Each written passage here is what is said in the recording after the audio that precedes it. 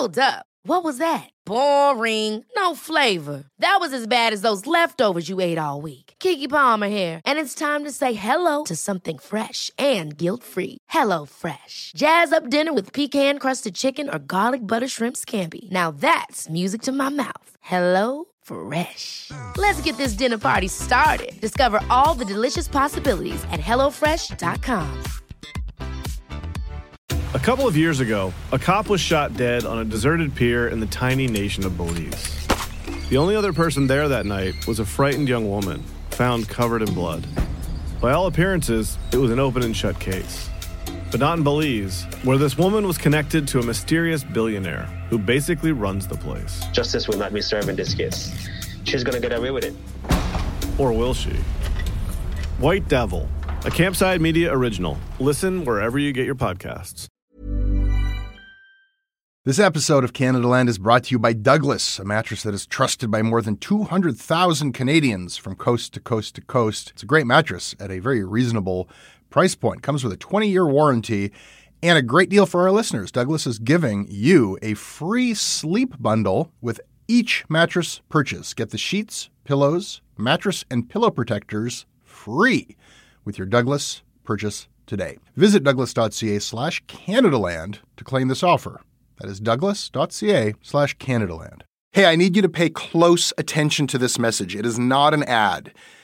This is about Canadaland and this is about you. You need to know that the news crisis is about to get a lot worse. You've heard about the layoffs. We're about to have news closures, and it's very likely that we're going to be seeing the defunding of the CBC. Where are you going to get your information from? What can you do about this? You can support Canadaland. We need you to. And so for this month and this month only, you can become a Canadaland supporter and get everything our supporters get for just $2 a month. That is an almost 80% discount. The clock is ticking on this. It disappears at the end of the month, and then we will not offer it. We need your support. We need to keep news coverage alive in Canada. Go right now to canadaland.com/join. And thank you. It's weird to ask you to give us money when we just give this away for free. You don't have to give us money. But you know what? Thousands of people do because they just understand that that's how we do this. And we give you something back. We give you ad-free podcasts. It's very simple. You can become one of these people doing this weird thing. Just click on the link in the show notes or go to canadalandshow.com/join. And instantaneously for $5 a month Canadian, you will get an ad-free feed. Bloop, just installed right on your podcatcher. Go do it.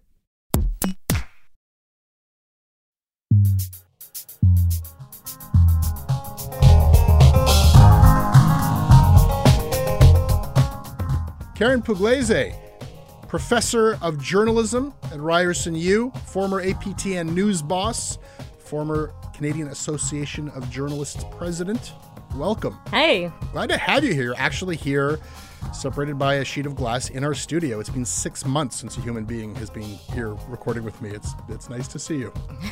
It's nice to see another human being. Karen, today we're going to talk about Justin Trudeau. He just needs some space, okay? Canada is a very special lady, but things got so intense this summer.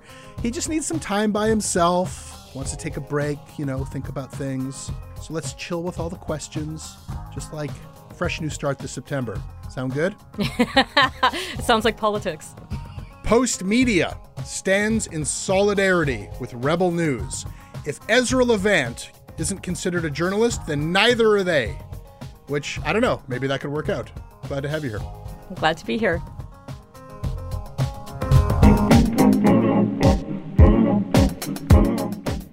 Karen, this episode is brought to everybody by Jackie Olmstead, Jana Late, Stephen Ginley, Christina Bourne, Megan Verardo, John Bilodeau, and Stephanie. My name is Stephanie, and I work in international development.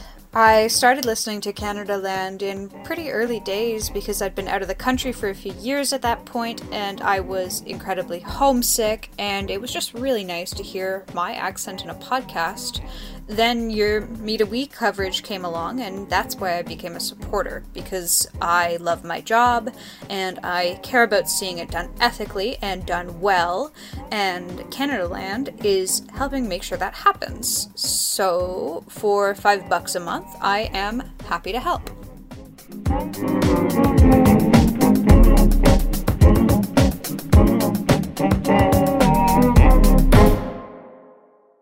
the coming weeks, we will present our plan to rebuild a stronger, more resilient Canada.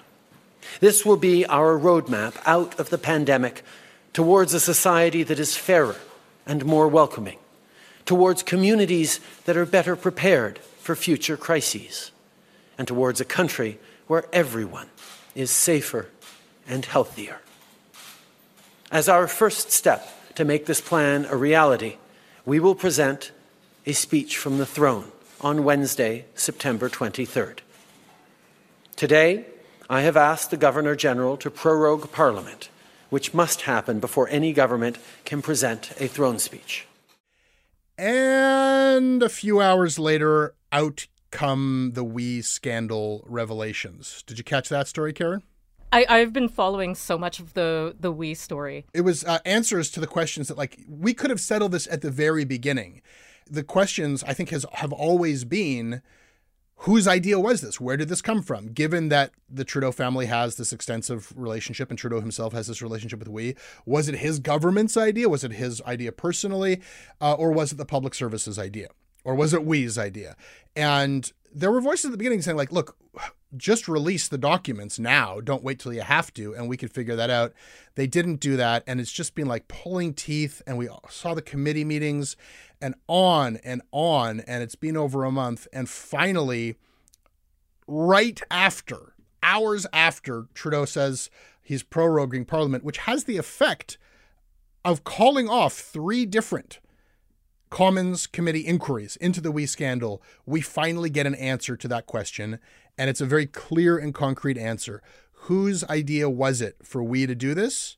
It was the Trudeau cabinet's idea. It was Minister Chagger, who the first reference to this is Craig Kilberger in an email to Minister Chagger saying, "We appreciate your thoughtful offer to connect us with relevant members of your ministry.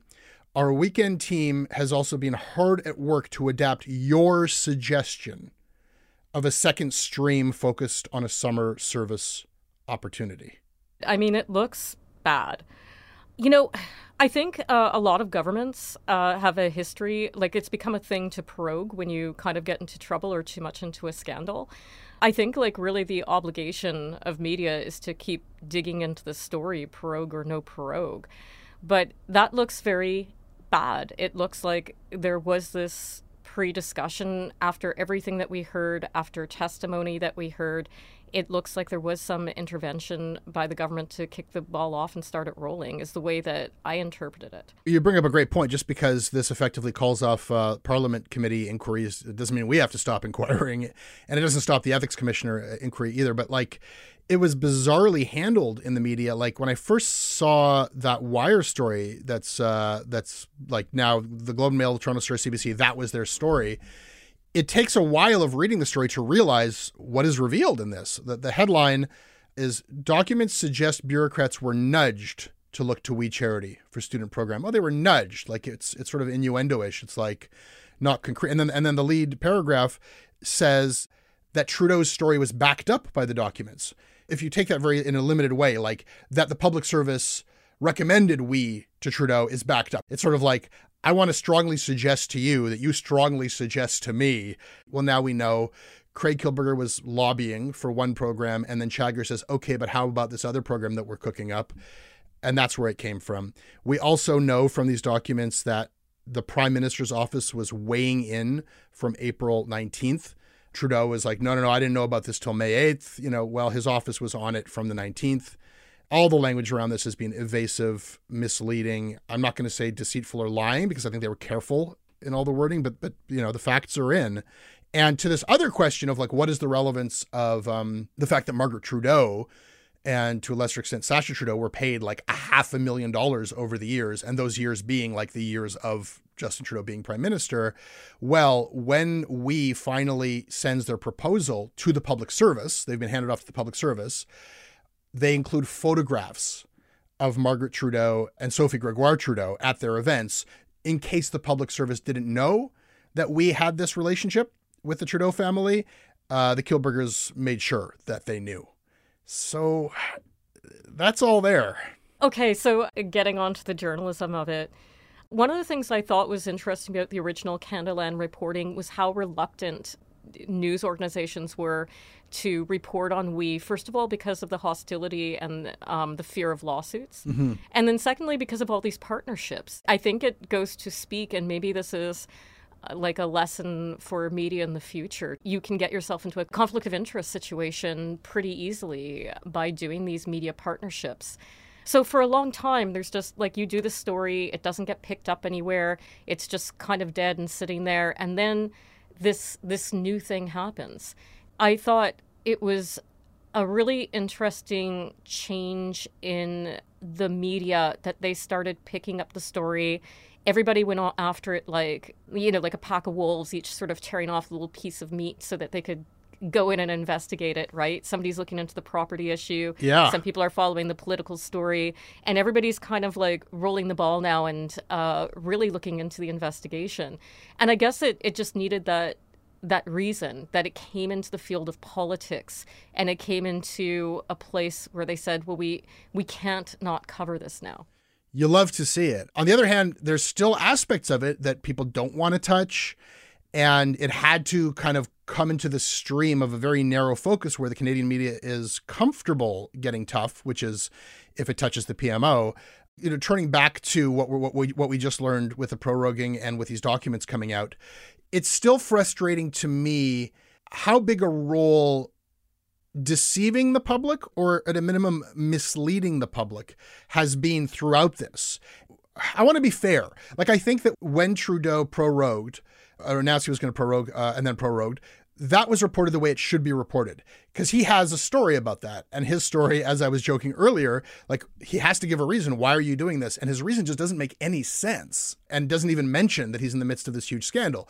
So the headlines quite accurately said, you can't say conclusively he's proroguing because of We Charity scandal, but you can say he's proroguing in the midst of the We Charity scandal.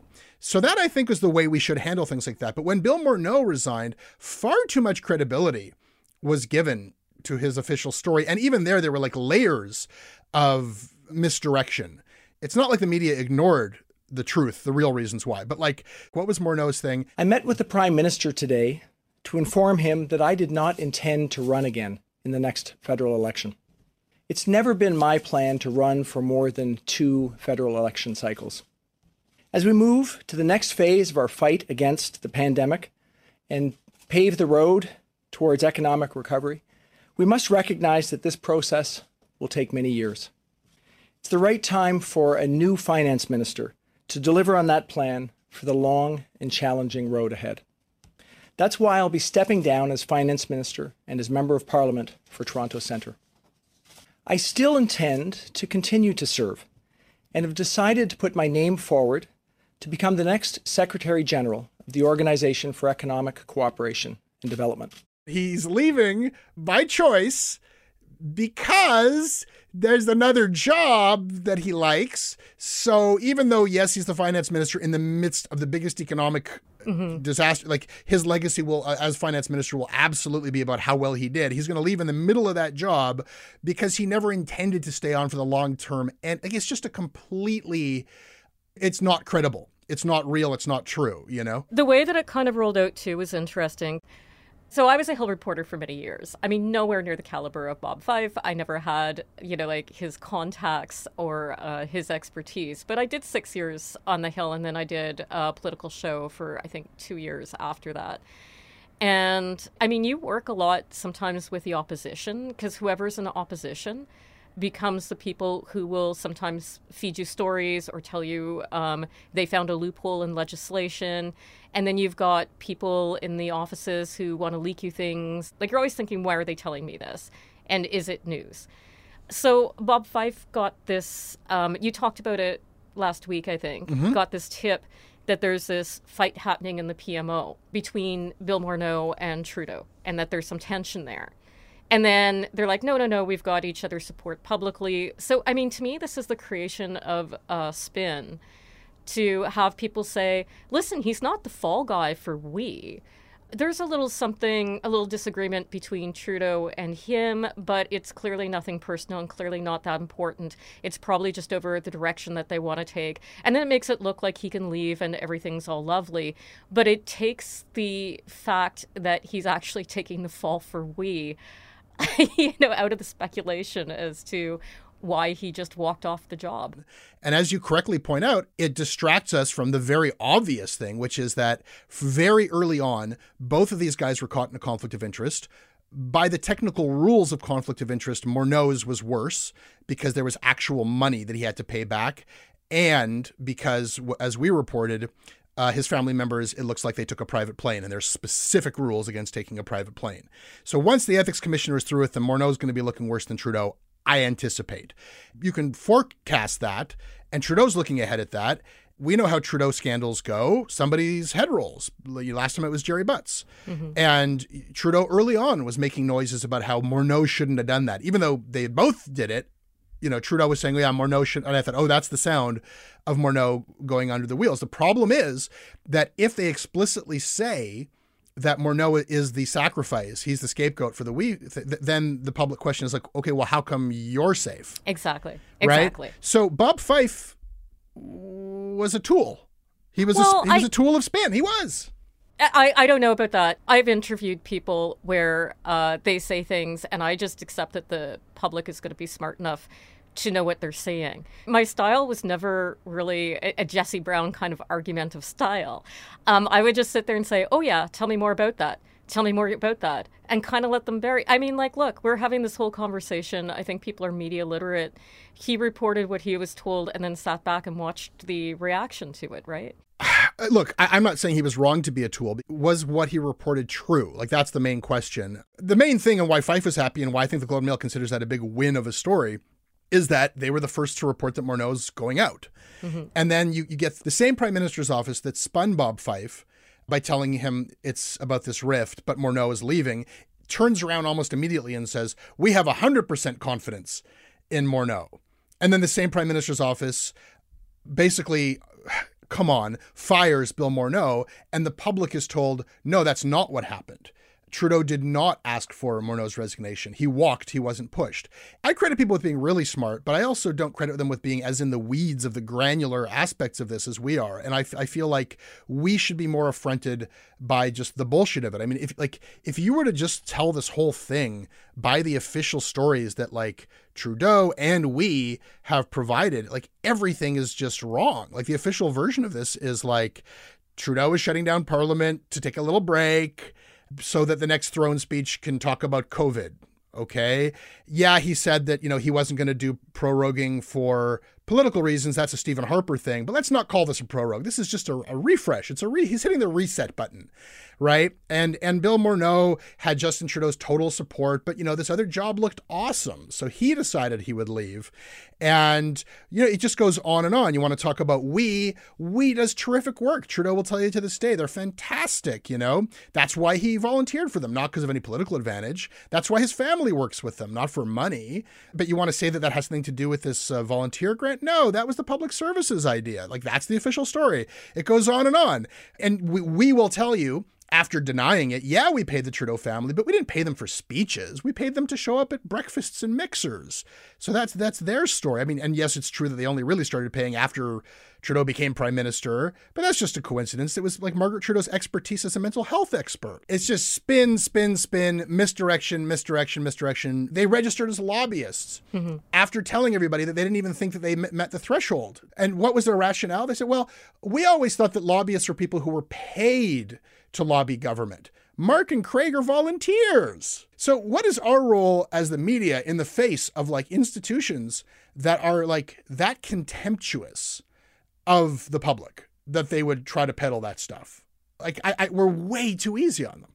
I don't know. I think that all of this is coming out. I think that this has been a fascinating story. A lot of it was happening and really hitting so fast, and there was so much every day that I just eventually couldn't keep up with all of it because I have a day job and it's not reading newspapers, unfortunately. And we're in news. Most people tuned out a long time ago. Yeah. And I'll say this because, the same government is making a lot of noise about like, oh, the discourse is so toxic and people are so mean to our ministers and we're getting to be afraid for our safety. And there are like people who are unhinged and there are people who are misogynistic. But you can't divorce treating the public's intelligence with so much contempt, just insulting people's intelligence and feeding them such baloney and not really having a grown-up conversation with them and then acting surprised when they get really angry with you. And that goes for the press too. Like people get really angry with the press when the documents finally come out that we should have had on day one. Like maybe this should have been a 2-day news story. Maybe it could have been if we just knew what happened at the beginning and we'd say, okay, we forgive you. So you gave it to your friends, this charity that you thought was a good charity. But like the evasions and misdirection that goes on for like 6 weeks now, how can you act surprised when people are like very, very angry or just disengaged from the process and turn away in disgust? I mean, this is delightful to see you getting so worked up over politics. I feel like if you'd worked the Hill for 6 years, you would have, like, the cynicism would have just killed you by this point. This episode is brought to you by the Center for Addiction and Mental Health, CAMH. We hear a lot about the opioid crisis. We talk a lot about the mental health crisis. These are serious problems. These problems affect us all. They've affected my life and my community. They're not intractable problems. I don't know what's going to solve them on a policy level, but day to day, helping people, that's what CAMH does. They do it on the ground when people need help, and they do it through research. The team at CAMH gave our team a tour of their facilities, and we were really just blown away by the incredible heroic work that they're doing every day. They treat everyone with dignity, and their research is seeking and finding real solutions for everyone around the world. Help change mental health care forever. Your support will help CAMH build a future where no one is left behind. Donate at camh.ca/Canadaland to help CAMH treat addiction and build hope.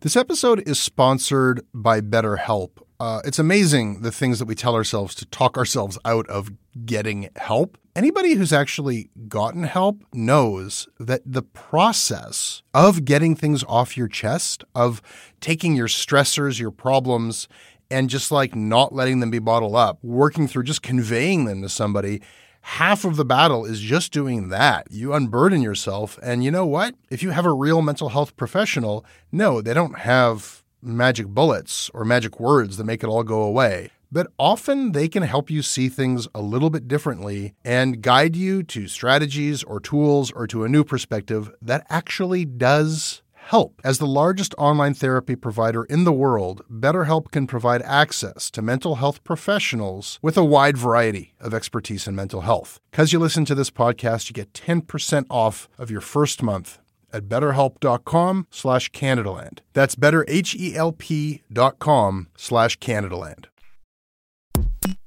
Karen, you are one of my favorite listeners of this show, so you know all about Duly Noted.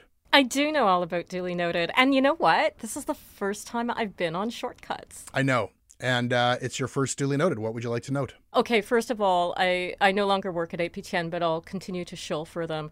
I know that you had Kenneth Jackson on and you were talking about Death as Expected and his investigations into the Child Welfare Agency and children who have been placed in care and subsequently died, either in care or after care.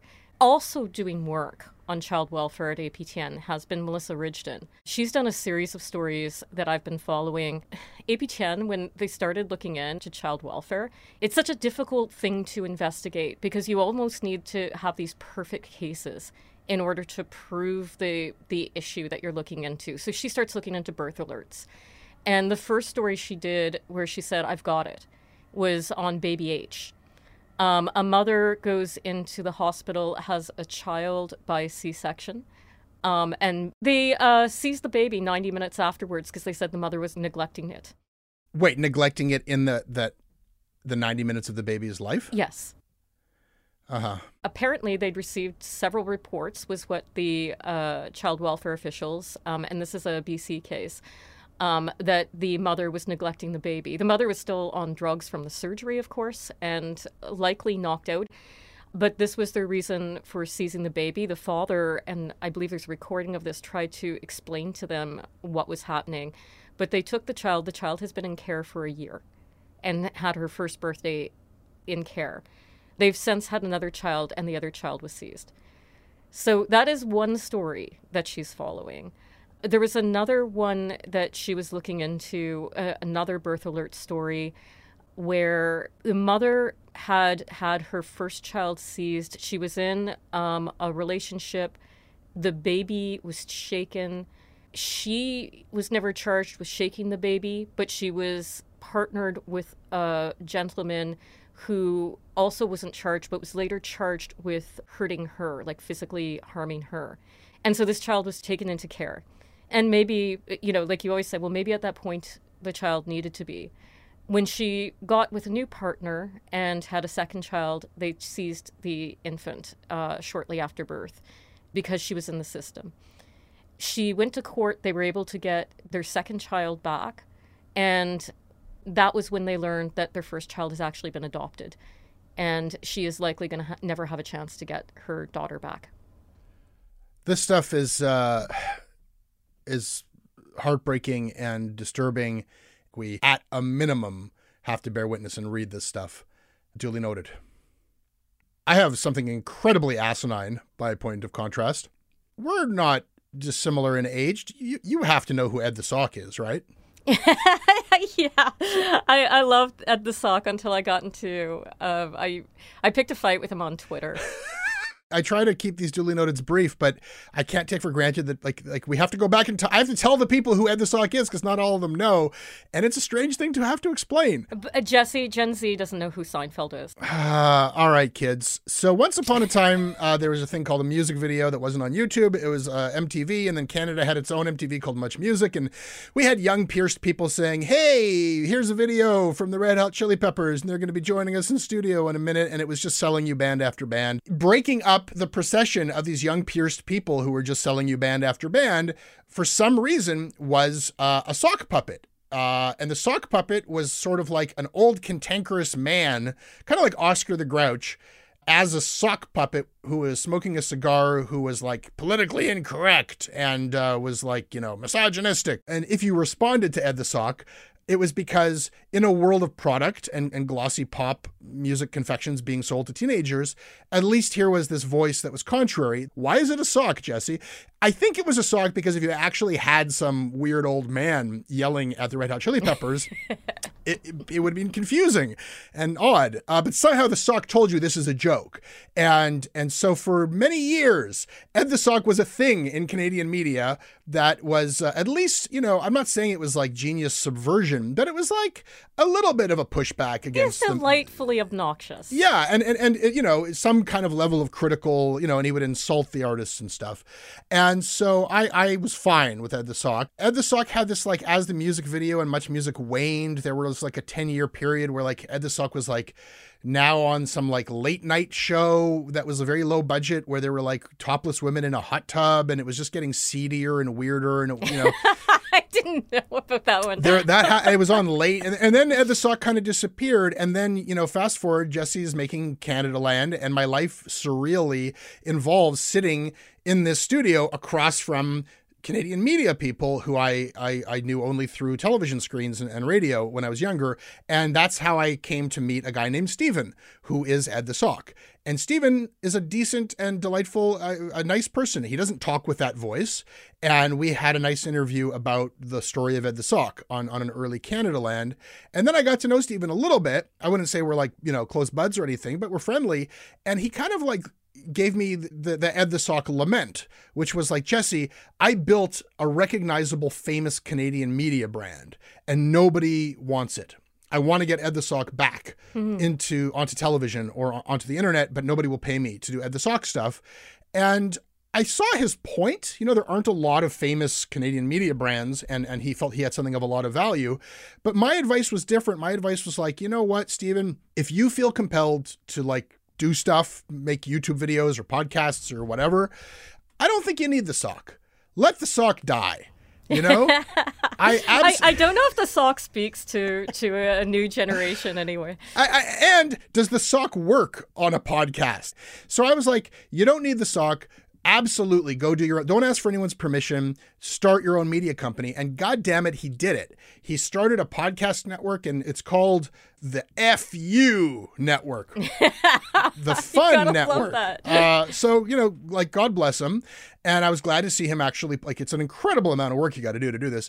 And then imagine my horror when what he built and his Twitter persona, and I'll admit I don't listen to the podcasts, but it seems that the point of this whole endeavor, or at least the posture of the whole endeavor, is that it's a Trudeau fan thing. Like, why would you have this, like, fuck you attitude to support the Prime Minister and his policies? He's a good guy. I think he's a good guy. But the reason why he's a duly noted this week is that in his, like, rather reactionary, reflexive defense of all things Trudeau, he called Jagmeet Singh Jughead in a tweet. And I think any mocking put down of Jagmeet Singh that makes reference to his head, invariably, whatever your intention, is going to have the impact of a racist epithet. I think he's since been explicit that it was a personality thing, that, hey, I'm not a racist. Mm-hmm. It blew up because, I mean, Jagmeet Singh in his memoir writes about being taunted as Jughead by racist kids. Oh, like, this is, okay. And I actually buy that he was not necessarily intending to refer to the turban, but who cares about your intent? The impact is racist, and anybody who is sick would absorb that and understand that as racism, and it was heard as racism, and it hurt as racism. And rather than, like, really apologizing, he said, now that I've got everyone's attention, because he was trending, you know, with this Jughead put down. Now that I've got everyone's attention, why don't we talk about the lack of drinkable water on Indigenous reserves, which is like a real issue. No, please, no. You know what? That is so. That's icky.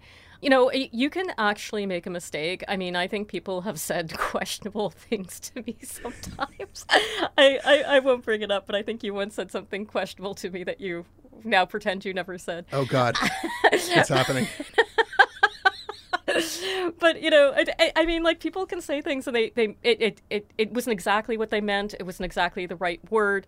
They said something and then they realize how it's interpreted. And that doesn't necessarily make you a racist or, you know, a sexist or whatever. You can have an accident. But once you realize it, you apologize. Yeah. Again, it's not the thing itself. It's the aftermath. It's like people reveal themselves and how they respond to these moments. The whole story of you know, the arc of the epic arc of Ed the Sock has landed, I think, in an unfortunate place. And maybe this is more than just a cause for an apology from Stephen. But I don't know. What are you doing? This is a person who I think has something to offer. That's all. Do I get to say duly noted? You do. Duly noted. Karen, you have another one for us. Yes, I do. I just want to talk, this will be a short one, but I just want to talk about all this speculation that Chrystia Freeland may not be qualified for her job. Can I just say that I detect an air of sexism in this? I mean, maybe she didn't have the prior financial experience, but she was deputy prime minister. She did run foreign affairs. These are not easy things to do. But the reason that I say there's a little bit of me asking, is this sexism, is because nobody has really run down the resume of other people, including the prime minister, who, before he became prime minister, his political experience was all in opposition.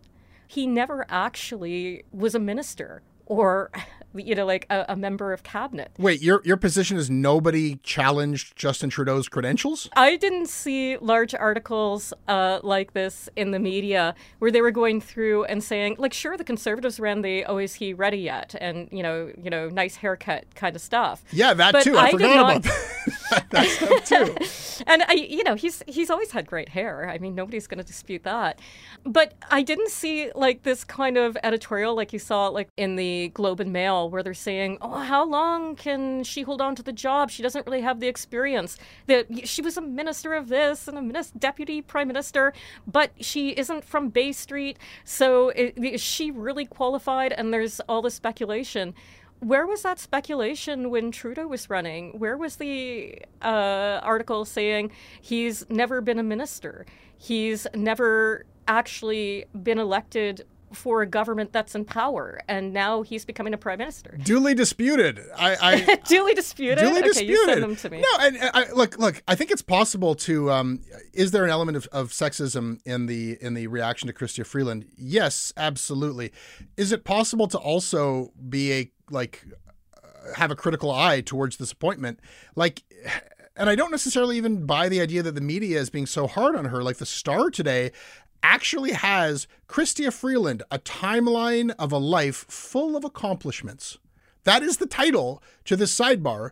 And it goes through her career and it skips over maybe the only part that is relevant. The biggest amount of money that she ever had control over, I believe, was her last job in journalism. When she was, BuzzFeed has a really revealing article about this.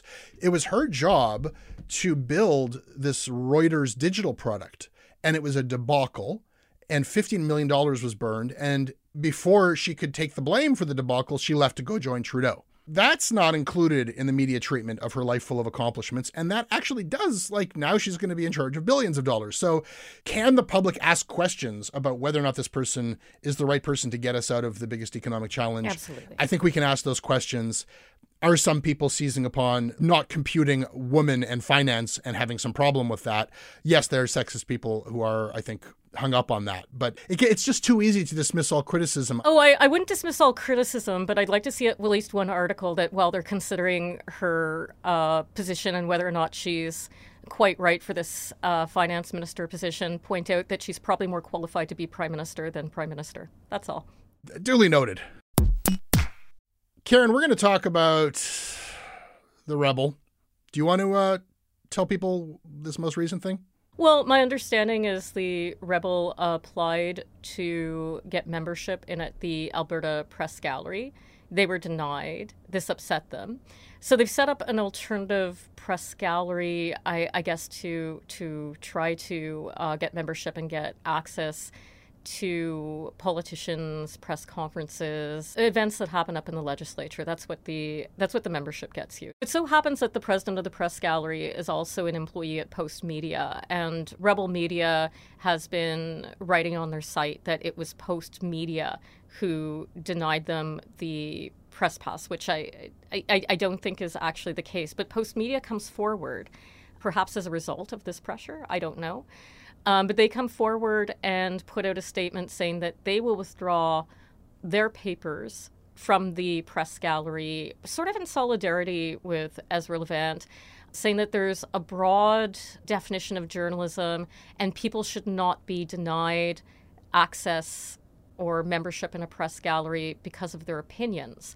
Although I'm not sure that's why they were denied. I won't defend the Rebel, but I'll defend anyone's right to be considered a journalist or something is a position that I once had the misfortune of taking when a very similar drama played out, when they were barred press access to the UN because the UN said you're an advocacy organization, not journalism. And I'm like, oh, well, that's fighting words for me.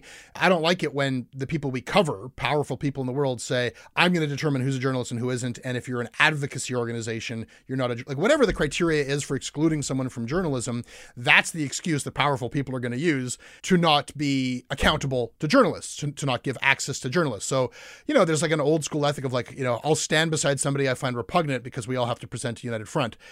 And this played out again. And I guess what I want to talk about with you as a individual human being with opinions, not necessarily as the former president of the CAJ, because the CAJ, the Canadian Association of Journalists, did get involved in this, and we'll get to that. I just want to talk with you about the Rebel and its history in these dramas, in these, I think, highly anticipated, cynical, staged acts of political theater, stunts, publicity stunts. It goes back a long time. Actually, the Canadian Association of Journalists defended the Rebel in 2016 when Rachel Notley's government in Alberta barred them from the press gallery. And then there was a court action where they were given access after that. Then there was the UN one in the same year that I referenced earlier, where the UN ultimately had to let them come. They won a legal battle to get access to the leaders debate in 2019. People keep pushing them out. And I think that the mistake that people make when they push them out is they say, we're not giving you access because you're, an advocacy organization or something like that. There's a much better reason to not let them come. The reason is they're assholes. They're not actually there to do journalism. They don't cover legislatures. They don't have reporters there every day doing the work. When they ask questions, they don't actually care what the answer is. If when Keean Bexte, now he's got this shtick that they're one of their last remaining reporters, where he's always trying to get in to some Trudeau presser, and then he films himself getting removed by security. I came to the Canadian embassy, my own embassy, to cover my own prime minister, and the doors were closed on me. The security guards over there came up to me on the public sidewalk and told me that I wasn't allowed to be there, and they were going to see if I was allowed to stay. You can see she's on the phone right now. This is Ottawa, Canada, 2020, when Justin Trudeau is having his RCMP throw out a journalist for no reason, because I wouldn't show him my phone. You're twisting my arm harder. And then Ezra Levant raises money or gets email addresses for his legal fund or some shit like that. Mm-hmm. In the rare occasion where he actually gets to ask a question, it's never actually a question. It's just you've committed treason. What do you have to say for yourself? And aren't you ashamed? They just disrupt things where other journalists are trying to do their job, in the same way that I think you don't have to be in the journalist club to go to the legislature and see what your elected leaders are doing and write about it. But by the same token, anybody who goes into a legislature and starts screaming stuff gets fucking thrown out the back door. And there's no good faith. There's no reason to let these asshole con men grifters anywhere. I don't know. I guess they should be allowed in public parks, maybe. So to Ezra's thing where he says, you're not getting rid of me because I have an opinion. You're getting rid of me because I have a bad opinion. And he always, picks these fights that he can win. And I think he's a much more talented charlatan / legal weasel than he is any kind of a reporter by his own description. He'll always choose these things where he can kind of look good. But the bottom line is, you're not what you say you are. You're only interested in the optics of being denied the access and forcing people to come up with some convoluted reason.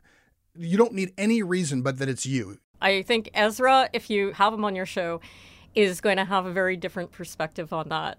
I'd like to actually take this into a big picture for a moment.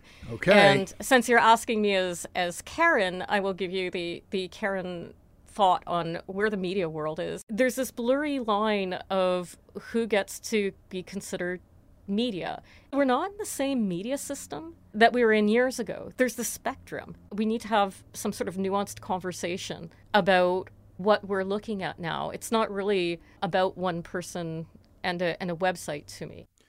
Talk to me now, not as Karen, but as a... what is your role with the Canadian Association of Journalists now that you've stepped down as president? I'm on the board, so I'm on the national board, and I'm a co-chair of the advocacy committee. So this time, the CAJ weighed in not to say we support the Rebels' right to access the press gallery, but instead saying that the press gallery has a duty and a right to determine access.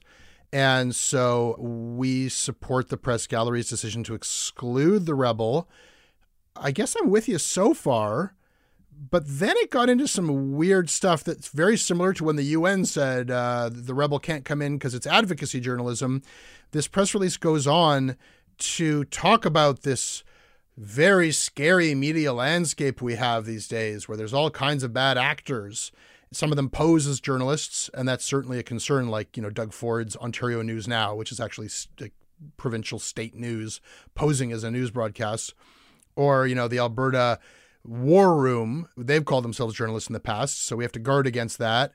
And then Press Progress is thrown into the mix. Press Progress is advocacy journalism that's run out of the Broadbent Institute, which is an NDP-affiliated think tank.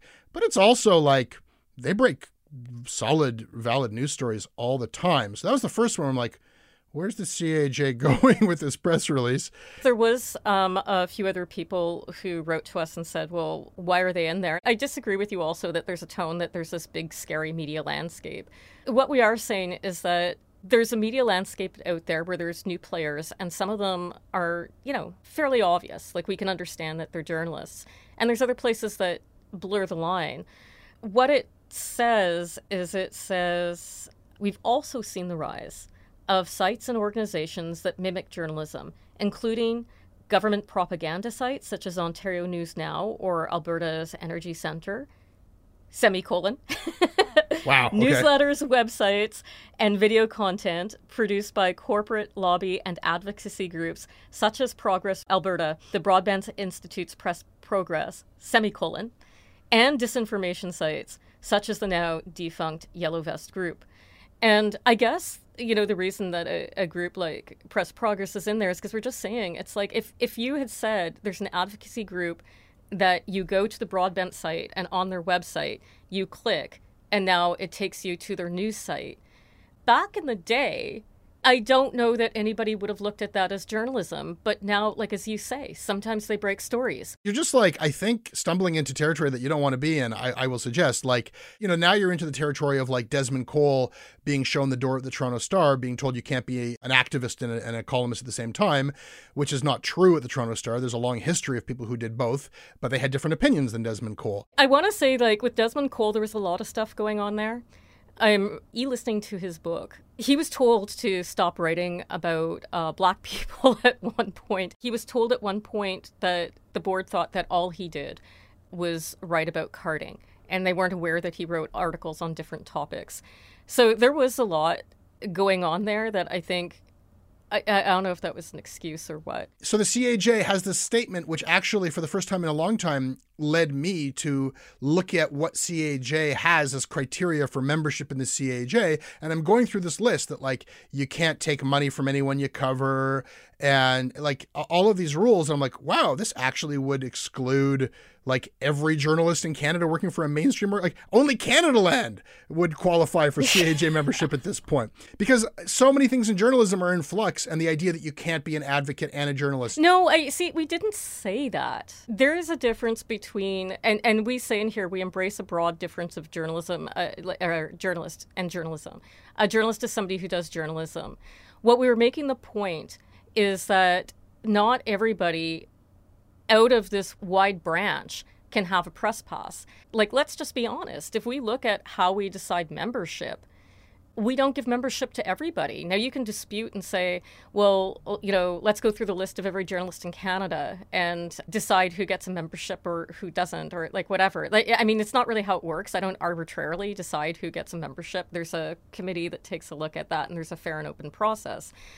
But what we're looking at here is we're saying, okay, since we're talking about the Rebel, let's just be honest and say they wouldn't make our criteria either, and here is why. You would be in such better shape if you just said it's because they're assholes. I can't exclude all assholes. We wouldn't have any members, including me, including the two people on this podcast. Who is a journalist is like just of increasingly narrow importance as the profession gets minimized, but the practice gets blown to the entire population.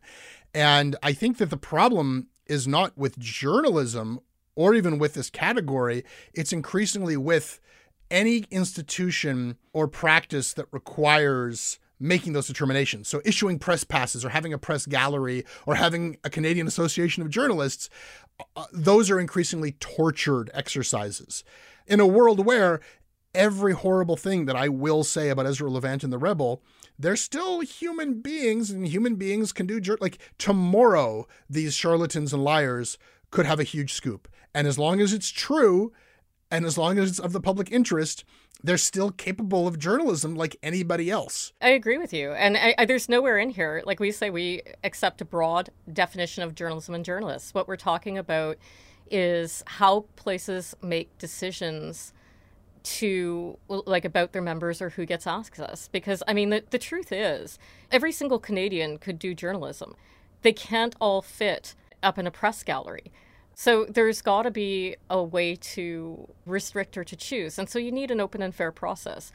I think the other thing I think that we're bringing up is that when we don't decide, other people make the decisions for us. So the CAJ has been consistently against, as you pointed out, people in power being able to say you're not a journalist. I mean, this is just like a politer version of Trump yelling fake news at people when people restrict access and say, you can't ask me a question because I'm not going to be accountable to you. Mm-hmm. I have now found a reason for you not to be here. We're against that. We've stood up for that. We'll continue to stand up for that.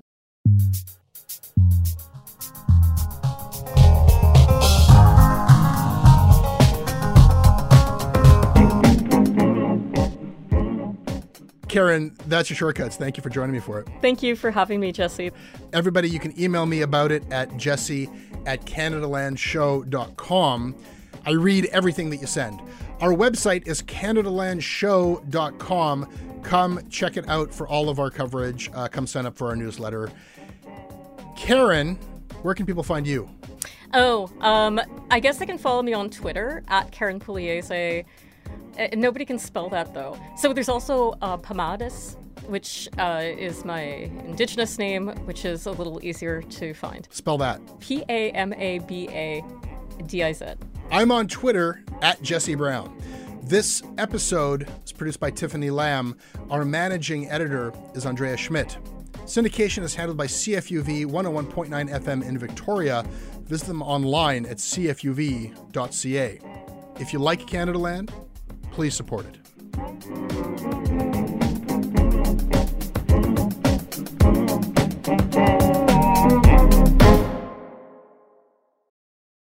Hey, I need you to pay close attention to this message. It is not an ad. This is about Canadaland, and this is about you. You need to know that the news crisis is about to get a lot worse. You've heard about the layoffs. We're about to have news closures, and it's very likely that we're going to be seeing the defunding of the CBC. Where are you going to get your information from? What can you do about this? You can support Canadaland. We need you to.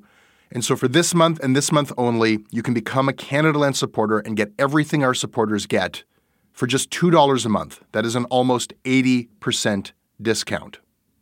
The clock is ticking on this. It disappears at the end of the month, and then we will not offer it. We need your support. We need to keep news coverage alive in Canada. Go right now to canadaland.com/join. And thank you.